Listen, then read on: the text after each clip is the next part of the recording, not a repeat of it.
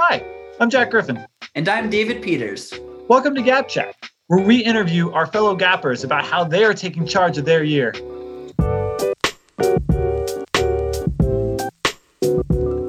This episode's guest is Juliet Coe, a current Gapper in Harvard's class of 2025. Hi, Juliet.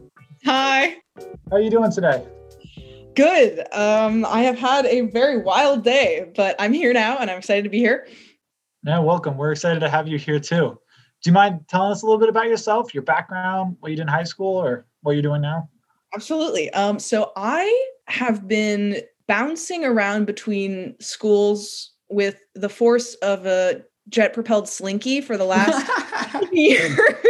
So I was born in California and I started kindergarten in New York at a Waldorf school. Essentially, it's anti-technology, so you don't have technology until high school. It's a lot of story-based learning and different classes. You go outside a lot. Until you're in third grade, you think gnomes are real. All right. Depending on the institution, it can be either really shifty or super fun. So we moved upstate and we were at a Waldorf school, and that Waldorf school was one of the shady Waldorf schools. Oh, with the gnomes. With the gnomes. Gnomes are a constant across the board. The gnomes are a crucial part of Waldorf education, and I will not talk bad about them. However, this one was more along the lines of, we're not going to teach you how to read. Are you serious? Yeah. So I was a third grader who did not know how to read. Whoa. And so, all I wanted was to be able to read Harry Potter. And I couldn't. Aww. So that was the motivation. Was that year I just kind of buckled down and I read a million of these trash horse books.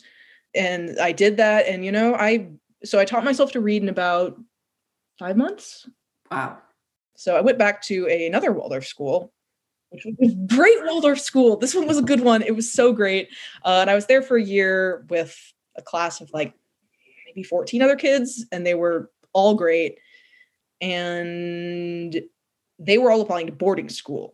And I was like, boarding school exists in real life. And so I applied to a couple, but I ended up auditioning for one in Michigan called Interlochen, which is an art school. So the whole shindig is they do like super serious arts in high school.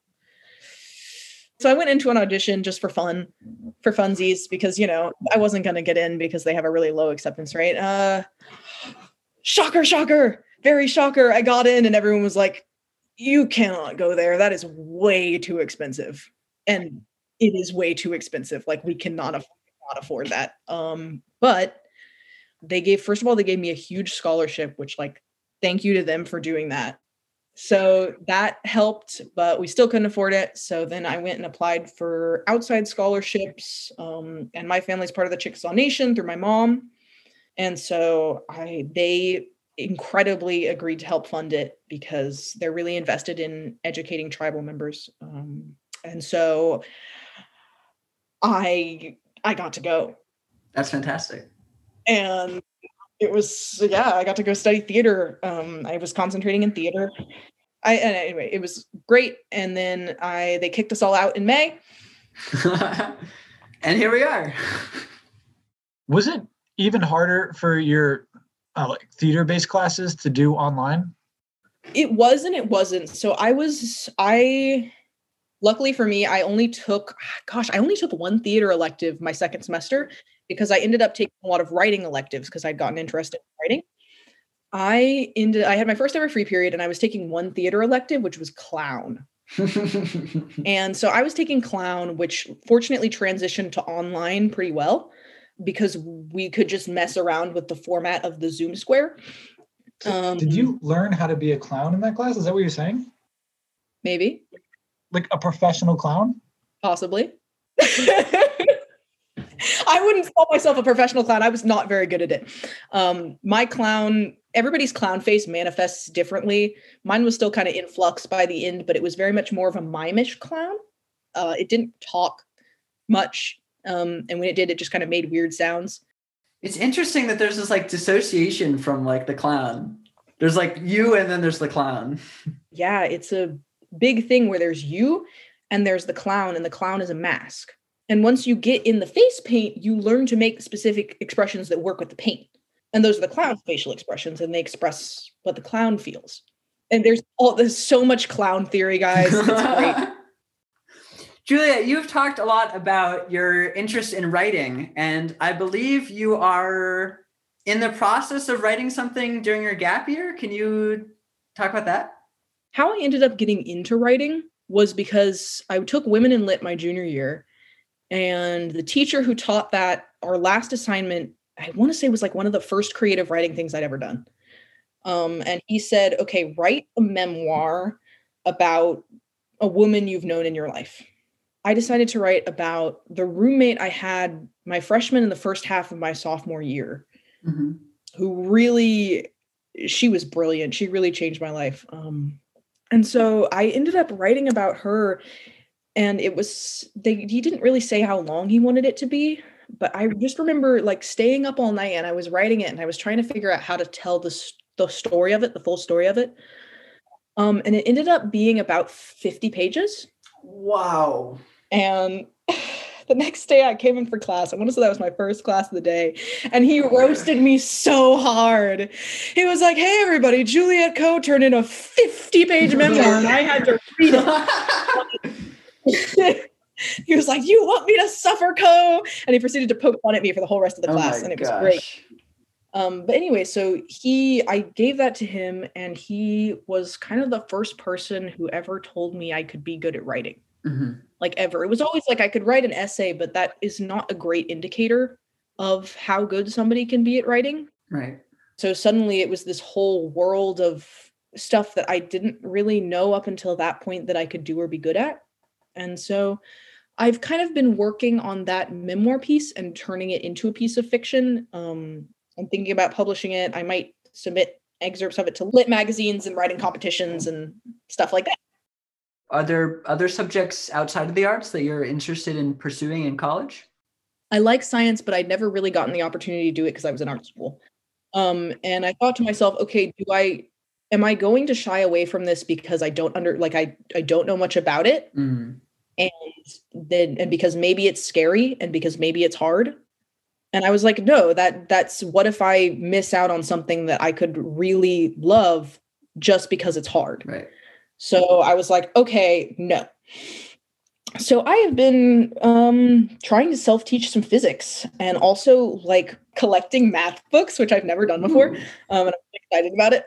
I just got a couple new ones, so I'm excited about those. I got some new physics books. So I've just been kind of like reaching out feelers to try to see what is in that world, because I don't know anything about it, because I got 2 artist parents and went to art school. So Juliet, can you talk about what else you've been up to on your gap year? Yeah, so I was looking for work, and I had actually agreed to go on a road trip with some other students. And I was like, oh no, now I have to fund this. How do I generate work for myself? So anyway, I kind of sensed, my mom was like, oh, well, what if you tried to help people with their social medias since you're a teen, which is funny because I don't know anything about social media. However, so I was like, okay, I'll try it. I'll try anything at this point. I'm getting kind of desperate. And I emailed this random store in the village that I live in. And the owner wrote back. Now this store happens to be a women's clothing store. They sell lots of scarves and like skirts with multiple layers and crochet. And so I got hired to take pictures of women's clothes and run an Instagram about it. So now I write saucy captions with lots of puns in them. Can I do a plug? Actually, guys, it's called The Red Mannequin in Chatham. Go follow them. We're trying to create traffic since I'm running the Instagram and I don't know anything about social media. Yeah, so the only experience I have with photography is just being in art school and taking pictures of my sister. But I got a photography job, kids, so you can do it too. So you have these like a million different things going on. You're clearly very sort of like self-driven in terms of like starting projects. Have you had to grapple at all with feeling too unstructured on your gap year? Yeah, it's a kind of, once the school year ended and like my job ended and I didn't have anything to work on, I got to the point where I was like, I started kind of freaking out this is going to sound so type A, but it's just, I built my life around doing things all the time. And then suddenly I wasn't doing anything and I didn't know what to do with myself. Like I could keep doing, like I'm always going to be doing something because I don't get bored and I'm going to start stuff. But what I was doing, I felt like I wasn't doing anything, even though I was doing things. Yeah. This tends to be like an post-Interlochen syndrome. Once there's no structure and I was just doing stuff for fun, the immediate response psychologically was, oh my gosh, this is not okay. You need to be like working on stuff and like working on like the big things you've had planned that you said you were going to do when you got out of school. Oh man. Have you become better about seeing your projects as worthwhile? Yeah, I think I also recently got a job, which really helped because I was so freaking out about that, man. I mean, writing helped because I was writing about some characters who were going through not the same thing, but were in a situation that was a little similar. And kind of figuring out, okay, at some point, we have to realize that being happy is a legitimate thing, like a legitimate reason to do things, and then to do things for that legitimate reason. And like, that's not something that we learn in school.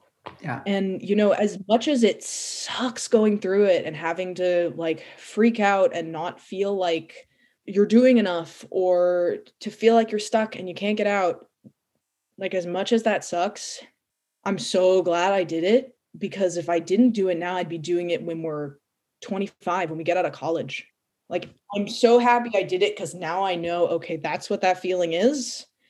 And yes, it's going to happen, but I understand it better now. And I know where it comes from.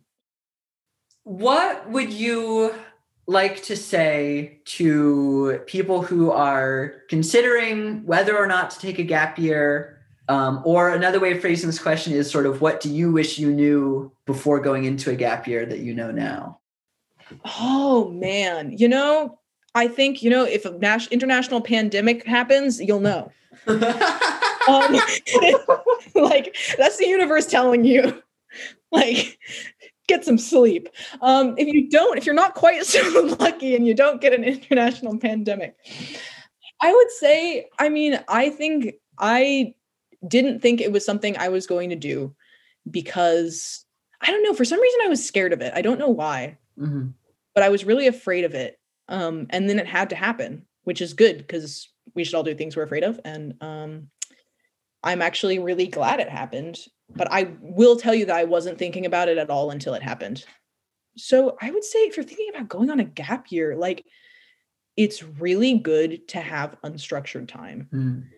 And that actually is a huge thing that I'm really happy about with taking a gap year is like, okay, you've been in school for 12 years. Like, just think about that. That's a huge chunk of your day in a very specific way for your whole life, pretty much, except for when you're a kid and everything's kind of instinctual. And so I think that gap years are really good because it gives you time to kind of question what you've been taught, right? Because you've been told what to think.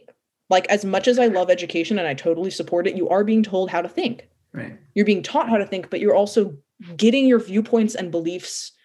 First, you get them from your family, then you get them from school. And so gap years are really good for, okay, go figure out what you think now. Right. Like, go do some reading, go talk to some people, and like try to actually figure out what you think about it. And when you're figuring that out, think, do I believe certain things about this because I've been told to, or because I actually think that that's true?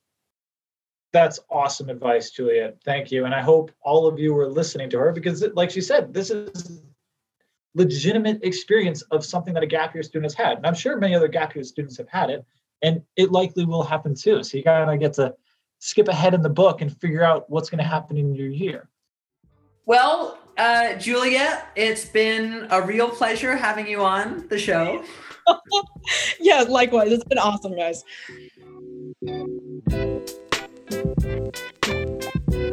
And thank you for listening to Gap Chat. This episode was sponsored by the Stadler and Waldorf School of Nomological Studies.